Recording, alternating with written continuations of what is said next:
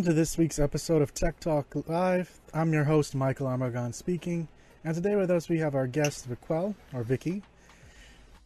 Hello. And as per usual, we are going to be talking about the, technology within the past week and the different news that's happened since we were last on. Now, we're going to start off this week with Apple, because, Apple has actually the most topics.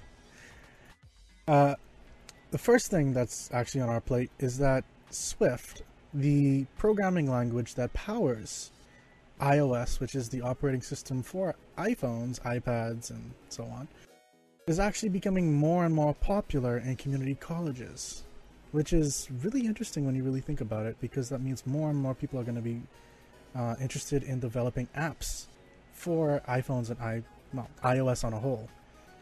I know, Vicky, that probably makes you pretty happy.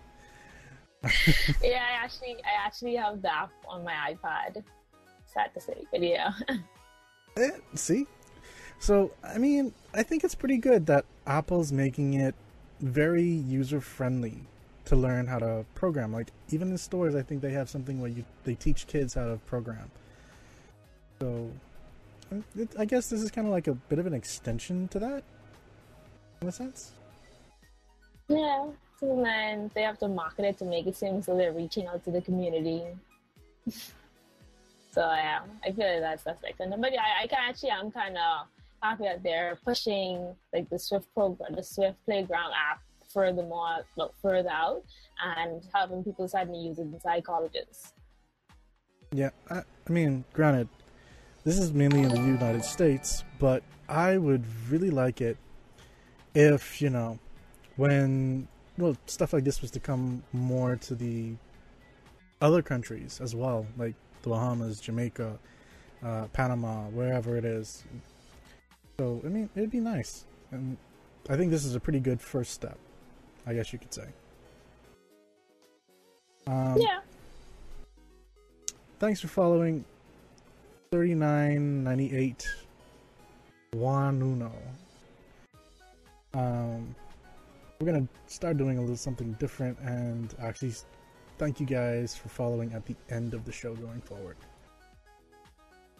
so it's not interrupting as much. Next up, iOS 11. Now, when they were talking about some of the new features of iOS back at WWDC, they said that Apple Pay Cash may require, they were going to have it where you can send funds to friends. So it's kind of like mobile payments in a sense. But they're saying now that you may be requiring to use a photo ID before you can actually get access to that. My concern with that is, will this then make it only the US? Or will this be worldwide? Do you have any thoughts on that? Well, for me, simply because Apple Pay is kind of like mainly it isn't in our part of the world, so I figured that it was going to be mainly for the US, and then they're going to start branching it out to like different countries. That's all I figured that they were going to do. Yeah, that's kind of what I'm figuring as well, especially when you consider the fact that Apple Pay on a whole has not even reached where we currently are. Oh, yeah. Which is a sad fact.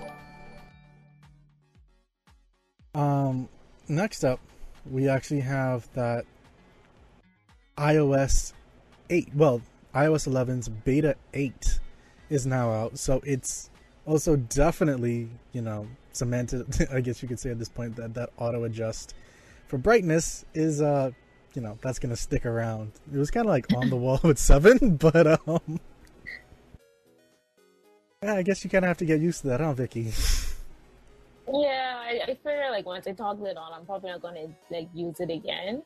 So I probably just get used to it. Well, I mean, I don't know the choice, but to get used to it. That's kind of how Apple is sometimes. It's like you kind of either you follow along with what we tell you to, or hit the road in a sense. I don't know. It seems a little weird. Yeah, yeah. Like I feel that's how it's like. It's either you take what we give you or find the next company. Like I feel that's kind of like their jump point. And that's really weird because, like, the whole point when Apple was really coming back into itself was breaking away from the norm kind of thing and like becoming individuals and all that kind of stuff. And now Apple's kind of like become the man from back then. It's weird. It's really weird for me. Like even up to today. But moving on to our next topic. Now, for the past week, we've been hearing that the iPhone 8 was more than likely going to be released on September 12th. And that was rumored to be at the Steve Jobs Center, which is, at the new campus for them. And granted, I think it was today, it was officially confirmed that it was going to be Yeah. So, I mean, overall, that's pretty good. It's still a little weird that, it took a week for them to really confirm it, but we have our date. September 12th? Do we have a time? Yes, it'll be at 10 a.m. It's about 10 a.m. for them, and then it'll be like 12 or 1 o'clock for us. And we're in 3 hours. It'd be 1 p.m. for then 10 a.m. for Pacific. Right. Yeah. Yeah, because we're Eastern Standard Time. Yeah. Okay. Next up, Apple's actually won a lawsuit against them and this is a little awkward. Someone was actually trying to sue Apple because a student died due to a texting driver who was using an iPhone.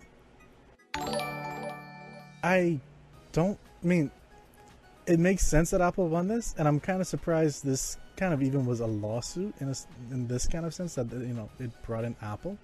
Like, where was this all the other times when all the other kids who died because of texting and driving came about? Like, I'm still trying to wrap my mind around that. They probably felt as though, it's a big company. If I try to sue them, then they're probably going to, just give up to it and then just give me what I want. So that's probably got this. But I had the same thought as you. This is you can't technically sue a company because someone related to you died because they were using an iPhone while they was driving. We're not supposed to text and drive. Apple has made it clear plenty of times that not to text and drive. And they took it even a step further with iOS 11 when they now have the Do Not Disturb car feature. So it's clear they're putting not text and drive. So I don't feel as though this person, I don't know, I personally wouldn't feel that this person would have win regardless, because all of the other incidents that happened with a similar case, nothing came out of it. If someone even tried to sue them, I don't even know. I don't even know what was going on in their mind when they thought, they're trying to Apple. But yeah, it's overall though, common sense would still tell you, sue the person that killed the student, not the company, because the company almost has nothing to do with it. Yeah, they just produce and sell. Exactly. It's not like they said, "Oh, we're gonna make it so that you kill this kid." It's no. They produce. It's like suing the car company because you ran and hit someone. What? Yes. It's and if that's the case, why didn't they sue the car company as well? Exactly. I mean, there are times when I really do wonder about people.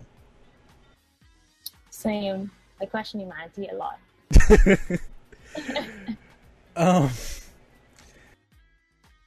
In a slight spin-off from that, apparently the New York Police Department, and I think the number was about 36,000 police officers.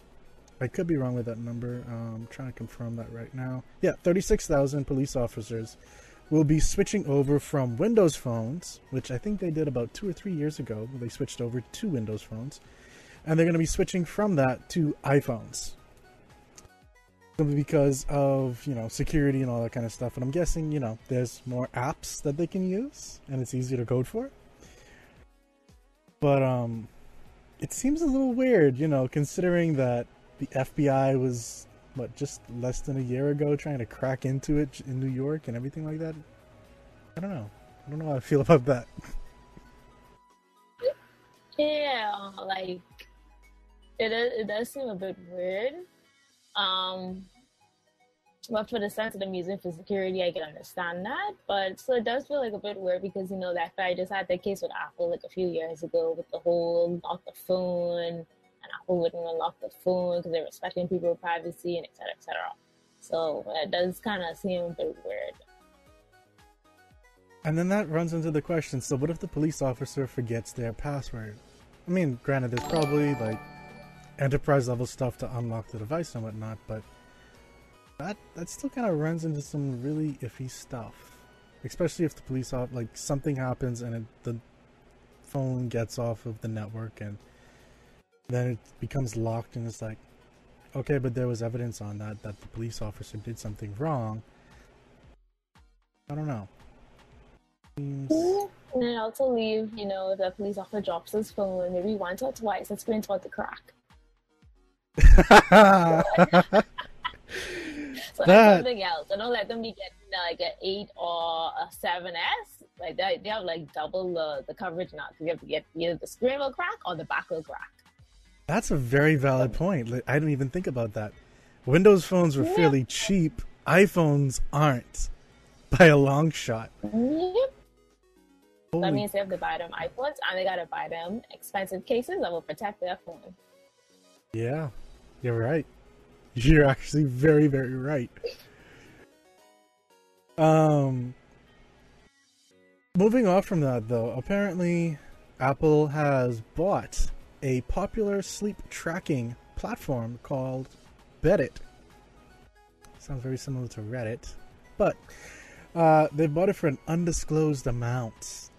And while the company has remained independent in its product offerings, it updated the website to direct customer service requests directly through Apple instead of Beddit, which seems a little. I mean, I kind of get it, but I know there are some companies that still route things as keep things as usual as possible. So I don't know. Maybe that's just how Apple does things. Are you aware of any other situations?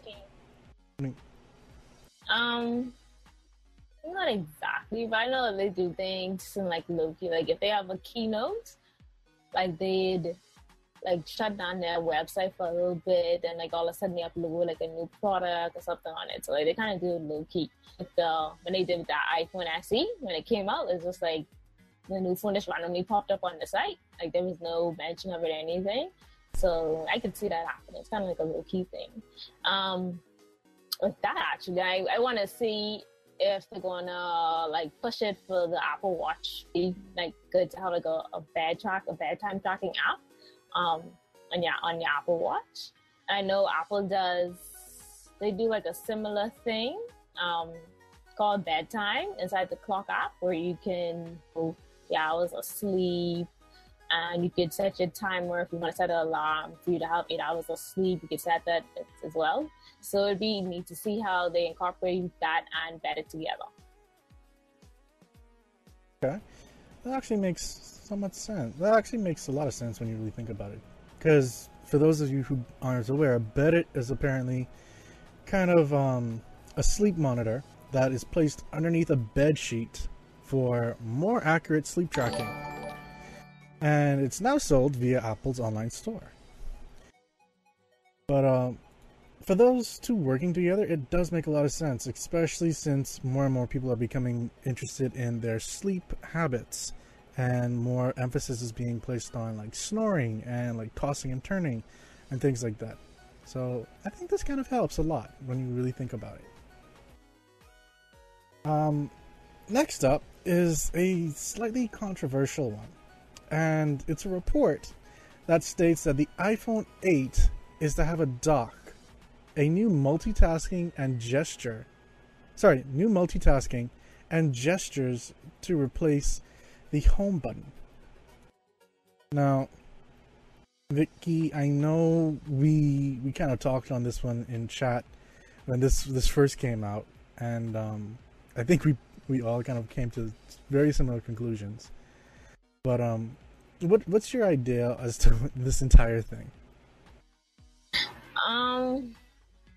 Me personally, I was kind of like iffy about it. I was actually wondering how they were going to incorporate it into the iPhone 8/Pro, whichever one they're calling it, because it doesn't have a home button, so that means you can't access the multitasker. You can't start your phone. You have to use the power and one of the volume buttons and so on. But I watched a video yesterday, I think last night, about how it's going to the line at the bottom of the screen. You're going to be able to swipe up to to activate the multitasker and so on. I personally feel as though putting a new iPhone aside, the home button. I mean, I get that they want to go on to the future and get rid of the home button. I have no issues with it, but if that's what they're going to do, I hope that they execute it well, and it's not you have to buy more accessories, the full experience or the advancement of the gesture bar. I guess that's what you call it. Yeah, to get the full advancement of the gesture bar. Because if so, that means you just gotta buy more accessories. It's more dongles in your life that you need. Yeah, and when you really think about it, the device itself is gonna be what about $1,000, and so then you're gonna. So it's rumored to.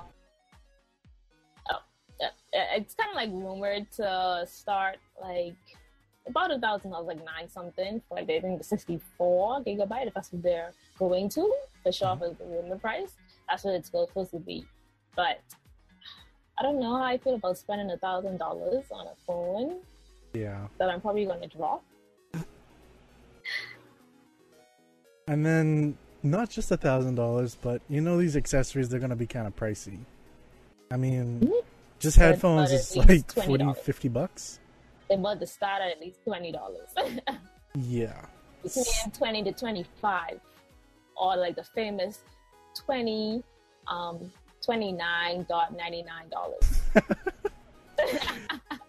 Yeah. So yeah, I can see this kind of becoming fairly pricey, just to have everything set up for this thing. But I don't know. And when it comes to the multitasking, it reminds me a lot of BlackBerry 10 and its peekaboo kind of approach, with its you slide up from the bottom to move up from the app and choose it and go to a different app kind of thing. It was neat, but I don't see why Apple would want to copy it, I guess you could say. Granted, maybe it's because it has no home button now, but that's still, well, I guess it's shameless copying. But then that runs the question: does BlackBerry have a patent on that? I just bring up the question. If Apple could so-called copy it, then I don't know. Or they could have done they give an unspeakable amount of BlackBerry to say, you want to use this tech, buy a new phone, something on the side, and keep it quiet. It might. Or, BlackBerry might be able to get back on its feet securely by suing Apple and maybe winning this one. Maybe. People still use BlackBerries. Yeah. And that's actually one of our next topics. It's BlackBerry apparently wants to license out their version of a secured Android operating system. Some of their new devices like the Priv and whatnot are actually running Android instead of BlackBerry 10. And yeah, some people are actually buying it. So, I mean, personally thinking, I know BlackBerry, before iPhone and everything like that, BlackBerry was the go-to thing when you wanted a secure phone. Like, governments couldn't crack it, and BlackBerry was actually kind of banned. Actually, not kind of. It was banned, strictly, in some countries, simply because of the encryption and whatnot that it had. So, I mean, it might be a pretty interesting thing for BlackBerry to actually start going that route. I don't know. Yeah, it's pretty interesting. And then, like, 'cause I know back then, BlackBerry was like the business phone. Like, if you had a business and you like, everybody would use a BlackBerry. So I guess it like if they go that route, then it's also gonna be a plus on their side to keep it like it's gonna really gonna keep the business. Like any information the business person is using on their phone, they're going to keep it secured and away from any reaches if anybody like happens to find their phone. So like that's a really good plus on their side. Maybe they may come back in the market. Maybe. Time will tell with that one, just like time told with the going down. But moving on to another topic, Samsung.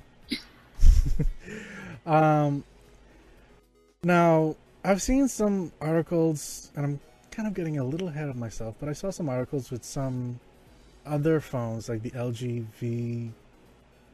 V30, I think it is.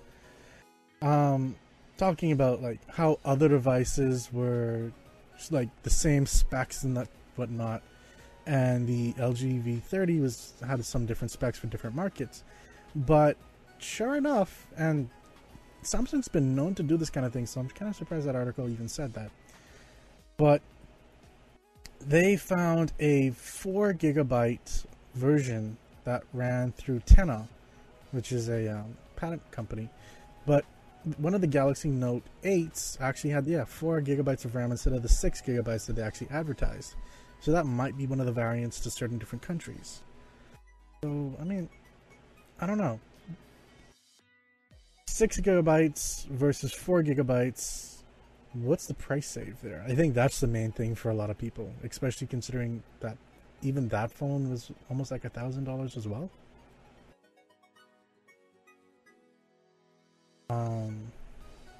So, I mean, I guess we'll see when it actually starts coming out and you can really start pre-ordering. Actually, do you know if we can start already pre-ordering these?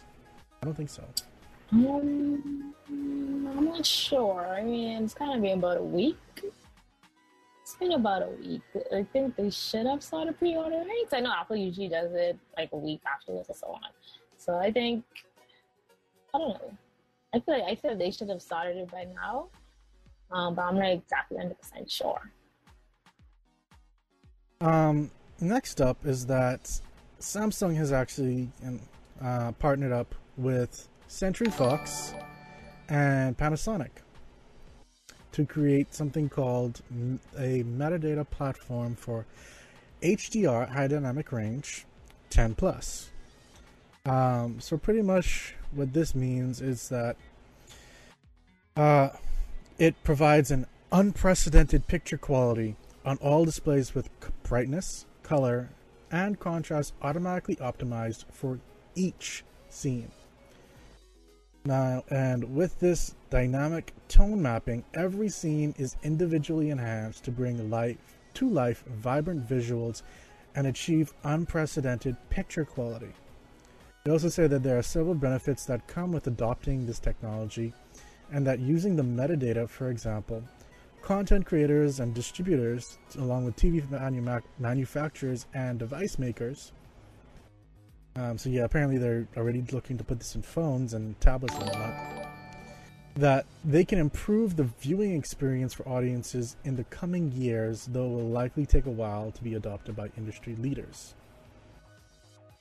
So, when you really think about it, that actually might be kind of neat, because it's almost becoming where everything is going to change based on whatever scene it is that you're actually watching. Instead of, we're just going to put high dynamic range on everything straight across the board. It's, I don't know. I think I'd probably have to see it to actually appreciate it. I'm not sure. Do you have any thoughts on it, Vicky? Yeah, I'm not like the same as you. Like it'd be pretty interesting to see it instead of like you said, putting um like high dynamic range inside, seeing that like that you watch. But it would be pretty interesting to see it, and for me, I'd have to watch it to see it exactly to see how it is. I know for me, like when I looked at the OLED TV screens, I'm like, how vibrant they were! Like they were hurting my eyes because everything was so like bright, like they were so like so clear and sharp. Like it literally hurt my eyes. So I'm interested to see. I'm interested to see how this one is going to be. Fair enough. I mean, they teamed up. They teamed up with a pretty good out of companies. Yeah. Wait. Yeah. Next up, we actually are going to be switching over to something completely different. Chrome. Now, Vicky, how many times have you probably opened up some websites and then after a while you just hear some music or whatever, some video playing in the background and you're like trying to figure out what the hell that is? Like, I know this happened to me quite a number of times, but how about you? Same here. But you know, Apple has Safari has the feature where I can now mute it. So I'm pretty good. Like it showed me where the music's coming from. I just click mute. Okay. Here's one for you. So Chrome has already been able to show you where it like has a speaker icon on the tab so you know which tab it is. But let's say this is a particular website that automatically and almost always starts playing like sound and you almost never listen to it. Much like how Safari does, Chrome has that feature now where you can mute it automatically. Hey for Chrome. That's actually pretty interesting. That's like awesome, honestly. That if like that would stop them annoying ads every time you open up a web page. Don't worry, Apple. Like Safari soon get there. Give it some time.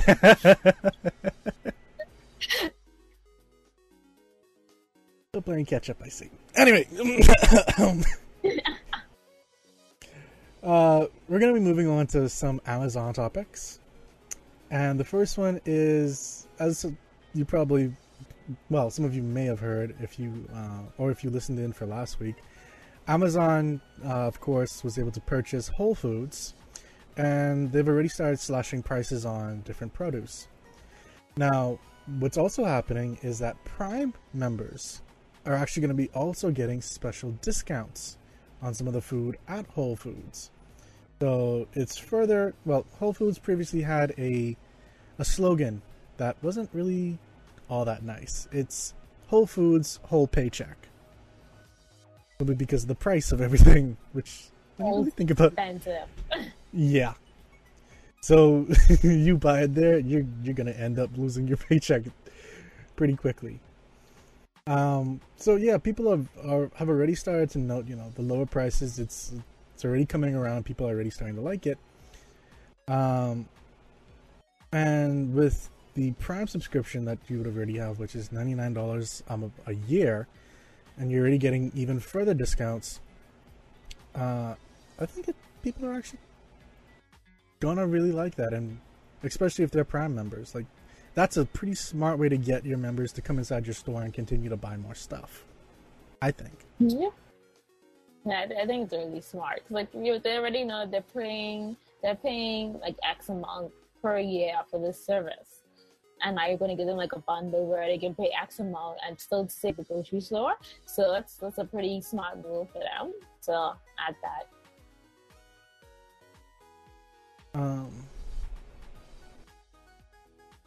Here we go. It also says, in the future, after certain technical integration work is complete, Amazon Prime will become a Whole Foods Market's customer rewards program, providing Prime members with special savings and other in-store benefits. That's really interesting when you really think about it, for a loyalty program with Amazon. Maybe that may kind of tie in with their other stuff like Pantry and whatnot. I don't know. I guess time will tell with that.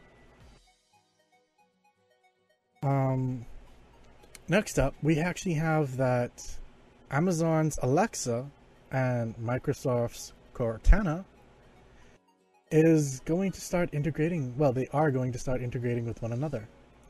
So you can actually start telling your Alexa device, "Hey, set set an appointment on with Cortana." I don't know the exact phrasings, to be quite honest, but pretty much put an appointment on my computer so that I'm aware of this happening. And you can tell your computer, tell Alexa, turn off my lights. It kind of makes sense when you really think about it, and it kind of bridges the gap that Apple has been trying to take over, even though, granted, Apple's mainly been with their own products. But, I mean, this is kind of like Windows talking to Smart Home, and it's kind of like, this makes sense. Now, it's a pity that it's not Google, but hey.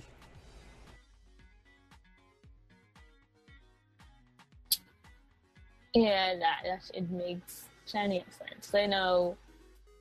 I mean, I could tell too to add something in my calendar because my calendar is synced to my laptop. It's automatically going to add it. But for them to go the extra mile and Cortana to tell Alexa, turn off my light, that's like awesome. Like I'd be laying up in bed on my laptop, just like, turn off my light. And then it's like automatic. I don't have to get up on my bed, turn off the light. So that's a pretty smart move for them. I think you and I both know that we've kind of already been saying that, Amazon's kind of taking the lead with this kind of stuff. But I think this might actually seal the deal for a lot of other companies unless they can get something similar. That's kind of my thought on it. Like, you can't really beat this. Alexa by itself has been one of the more dominant factors of it.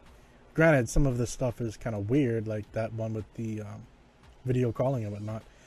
But other than that, like the Dot and Echo, like I think those are pretty neat when you like compile everything together.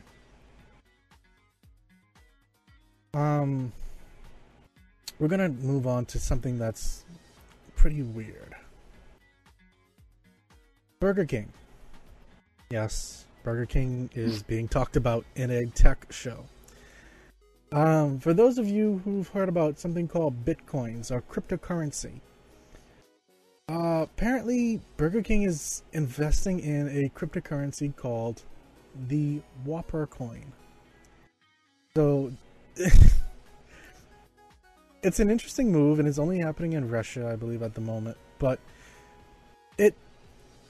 it's almost ingenious when you really think about it, because it's kind of like their own currency that you can use to either buy products or like use to trade in for otherworld assets. Okay, maybe not otherworld, but this real world assets.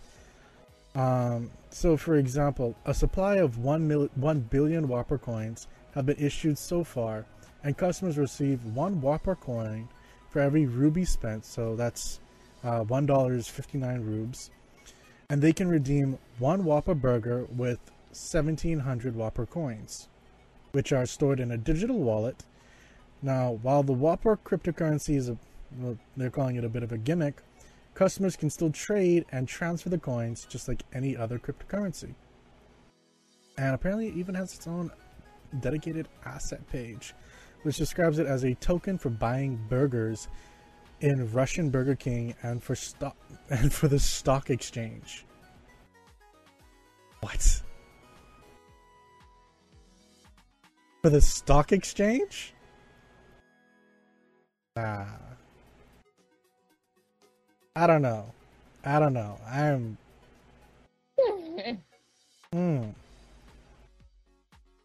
That one kind of has me on the edge right there. I don't know how I feel about that. How about you, Vicky? I feel like Burger King is trying to like reinvent a coupon in a way. And they just took a coupon and put that one spin on it. That's kind of creepy as well. it was kind of weird that they like added the stock like to the stock exchange in there. And Yeah. then yeah, he went from selling burgers to speaking about stock exchange. Um. That, mm, I don't think I'll ever really digest that Whopper coin kind of concept. Bad pun. Bad pun. I know. But okay, we're gonna move on from that one because that one's hurting my brain a bit. Facebook. Last week we would have talked about. Well, was it last week? Either last week or the week before. That Facebook had on iOS where that iPhone users could shoot in 360 videos and pictures and whatnot, then post on Facebook. Now, apparently, they've set it so that it's not just iOS anymore, but everyone can do it. So, all you have to do is just pretty much set it up like a regular picture, but choose the 360 option instead. Which, I mean, some people may do it. I personally, more than likely, won't. But, cool. Yeah, it's cool. Like we're usually the beta testers. It's clear to see.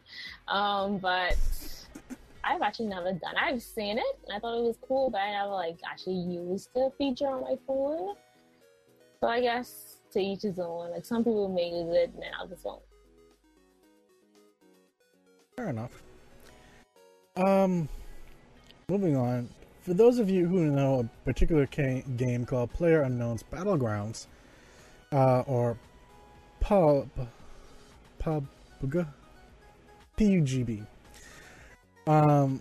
which is a fairly popular shooter game that's done on a multiplayer level. It became the most played game, with meaning that it had the most players on at one time on Steam, beating Dota 2. But then shortly after that, its servers went down. I'm guessing that's part of the reason why it's still beta. But congrats. That's actually a pretty decent feat, considering that Dota 2 is among one of the most popular games in the world. Now, China has done something that's fairly interesting. Vicky, do you remember when both Facebook and Google Plus kind of had it where you can only really use, or at least you were only really supposed to use your real name? No, I don't remember that.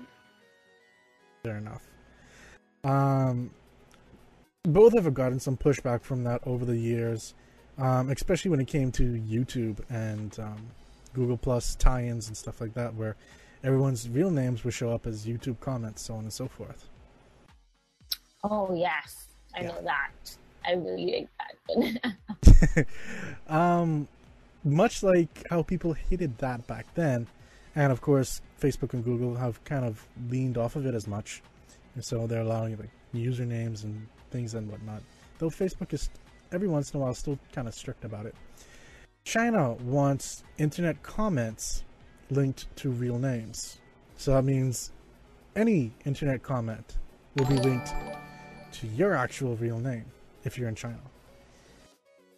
I don't see people really enjoying that, and some people are saying it's mainly happening now because apparently it's becoming the political season over there.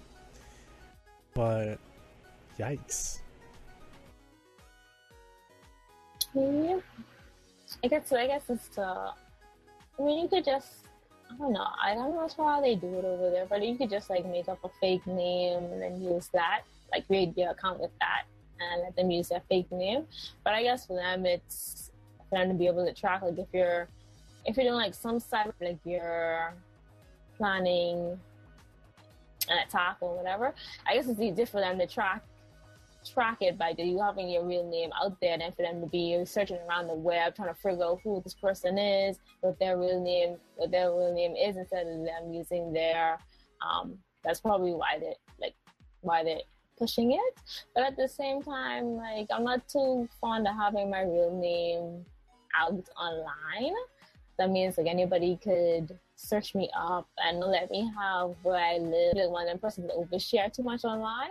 That means everybody can look at my name and just basically see my whole life on social media. Yeah. Now, I kind of get it, you know. Over there, the government is really strict. Really, really strict. And yeah, it's political season, so you want to make sure that whoever's talking bad about your government, you can go and crack them over the head. But, yeah, that's another topic. But, still, like, this is, I mean, they've already kind of gone over the whole thing with privacy, but this, wow. They clearly don't care. Clearly. Speaking about controversial stuff, the Pirate Bay is actually making an interesting place as a home for something.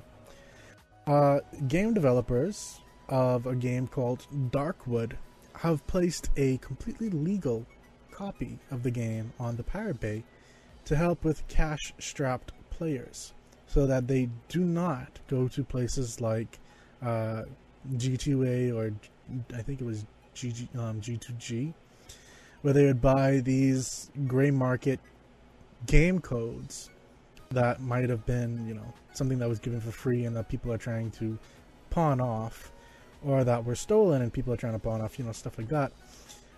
And they just want everything to be legit. So instead of, you know, you going to these places that you really shouldn't be going to and whatnot, just get the game for free. If you're strapped for it, then sure, get it, play it for free now, and whenever you feel like actually buying a copy of it, go right ahead. I think that's pretty much their marketing with this, and it makes so much sense. Like, this is something that the entire torrenting community has been trying to rally behind for years now, and I think it's great. What's your thoughts on this, Vic? It's pretty good as well. You get a chance to kind of sample the game before you go and spend your money on it, and you don't make that mistake like what they did for there's No Man in the Sky. No Man in the Sky, whereas the video, like the gameplay and the trailer for it was really nice, but when you actually looks like complete trash. So like with them doing that, you get like the upper advantage to, you know, play the game for a bit and be like, oh, you know, this game is really good. I want to spend my actual money on it. Then you can go out and like buy the full version of the game. Yeah. But it's not like, you know, want to support it and you be like, okay, I'd spend my money to support the developers. I think it's smart. Well, hello, Crazy Calibre. I think that's how you say that. Calibre. But moving on to our next topic. It's Google. Now, something pretty dark and nasty happened that was found out about Android. Unfortunately. Really, Vicky? It was found that there were 300 applications inside of the Play Store that were running DDoS, or pretty much denial of system commands, which is a way to try and take down online services or websites or platforms. And it spread over to over 100 countries. Now, that was pretty bad. No one's denying that. And so companies like Google, really,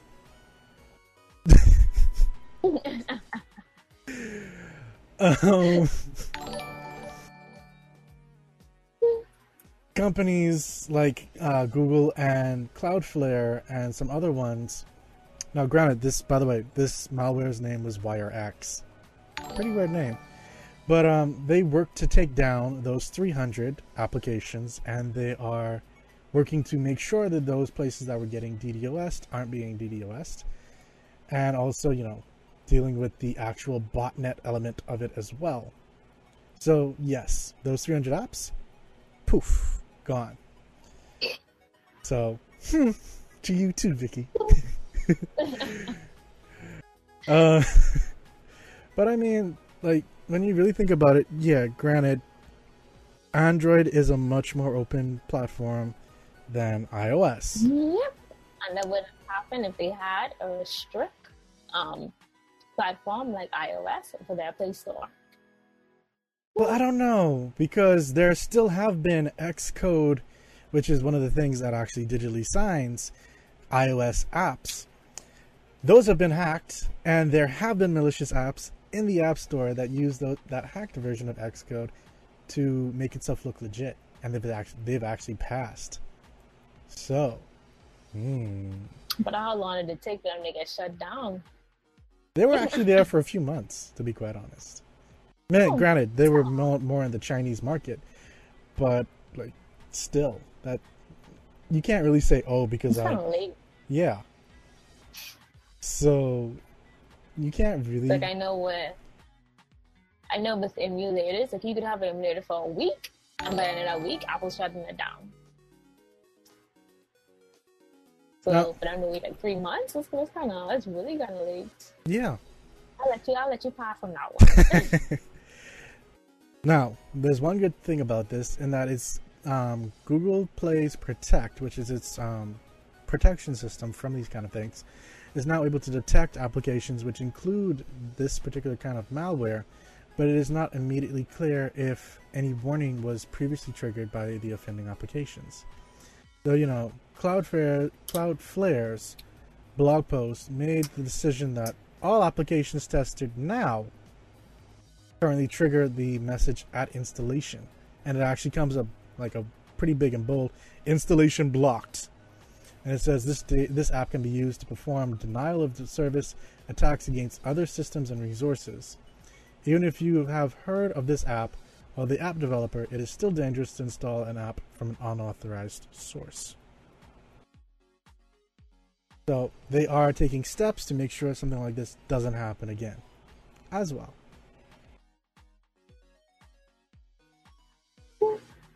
You the sound.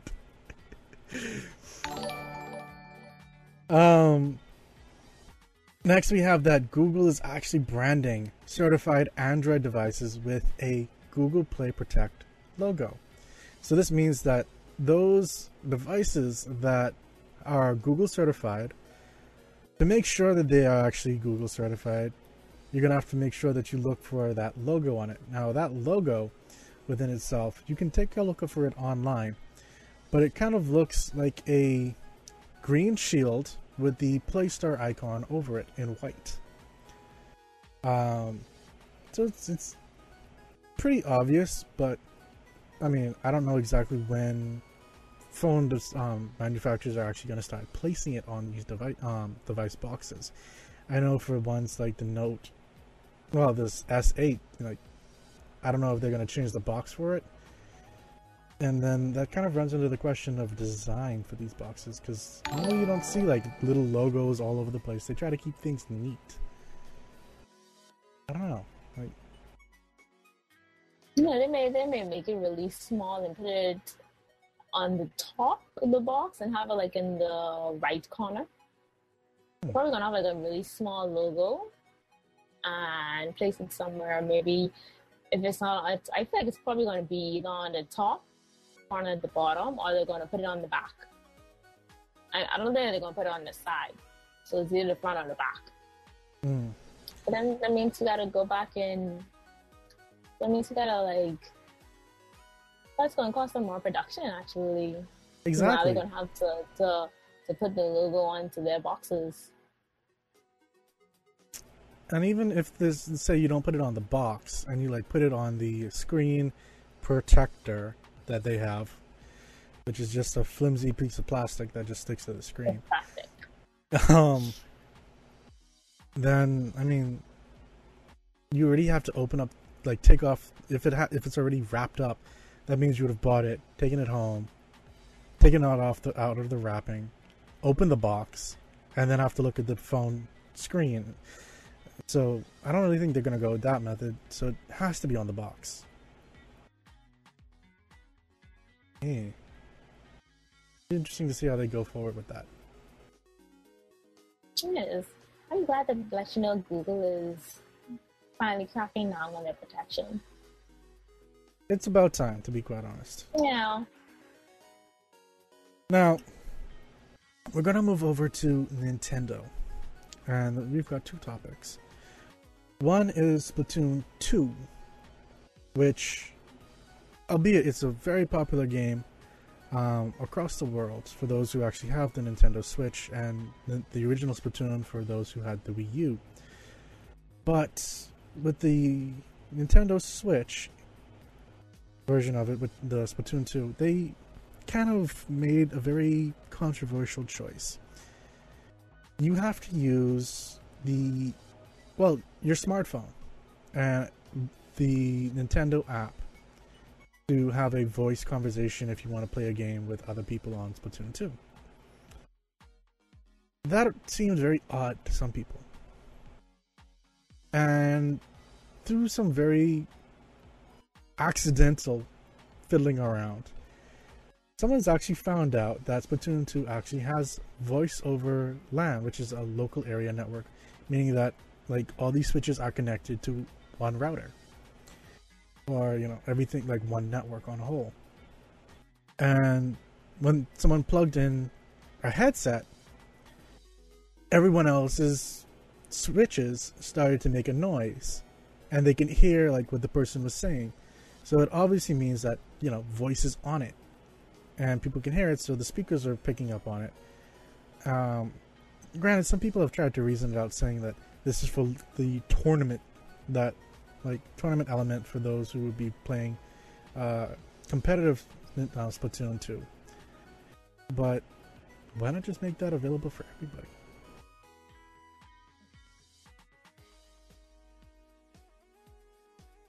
Yeah, but instead of them hiding it, then they should have just made it for everybody. Like, I can see where you're going with that. Like, if you say that it's for the tournament that they're having, then they would want people to actually come play on the tournament. And with them being able to have LAN, like why wouldn't you make that public so that people can know, they can come on and play a game, and they can have a voiceover while they play the game. Yeah. So people like the bad mouth. But I mean, there's also the element, so if this is working, why do we need this app on our phone? What's the sense of that? I guess it's kind of like one of those things where I guess the app wasn't getting much attention. So it's like, let's connect this with the Switch, and hopefully the Switch and the app will bring it. So I guess people weren't really paying much attention to the mobile app, so they connected them, so that it forces people to pay attention to it in a way. That's really the only reason I could think that I'm connecting it. Regardless, I think I agree with almost everybody else. This is a dumb move. It is. If you're gonna have voice, let voice. What if you have kids that don't have a smartphone and they want to play Splatoon 2? Yeah. That means they're gonna eventually have to go there. Like, they're gonna have to go to their parent, like, oh, can I use your phone because I want to play this? Exactly. Like, if Nintendo is like a family orientated company, and they know that kids are really they bring out a lot of their money via kids and their main games. Like, why wouldn't you think about this? Not all this whole implementation where you have to have your smartphone app off the smartphone app to play online. So that's, I don't know what they was thinking with that. I saw at Nintendo with the Wii. I mean, maybe it's because there are 12-year-old, the whole people always go for 12-year-olds, so I'm just gonna say it like. But the whole 12-year-old using very foul language, talking bad about how they did your mother or something like that. Maybe it's because of stuff like that. I don't know, but then just have something to report the person. Like, that seems pretty simple. That could be. I could see that as well. I could see them pitching that. You know, it's a family-oriented company, well, quote-unquote family-oriented company. So now we allow, like, we have it set whereas people can't badmouth top of people's parents and so on our servers. But like you said, like you could just like have somebody report them. Like that's the simplest fix right there. Right. And I mean, when you really think about it, a lot of kids have access to smartphones or tablets or something like that. So it's not like you can say, oh, well, we did it because like they don't have it. There are kids in elementary school who've got phones. Like, what the hell? Come up with a better... No, that can't be it. Anyway. The next topic is Miiverse. Miiverse is a interesting little place where you would go using your Mii character, so something that kind of looks like you and whatnot, and it's almost like a little community, and it's been around with the 3DS mainly, and along with the Wii U and whatnot, mainly with the 3DS. But there has been so much development there. There are artists, there are great communities, there's news sharing. It's quite honestly amazing if you've actually delved into it. But yeah, Nintendo's closing that down and killing that off completely. I mean, granted, they've been talking about that, but it's a sad day for Nintendo fans.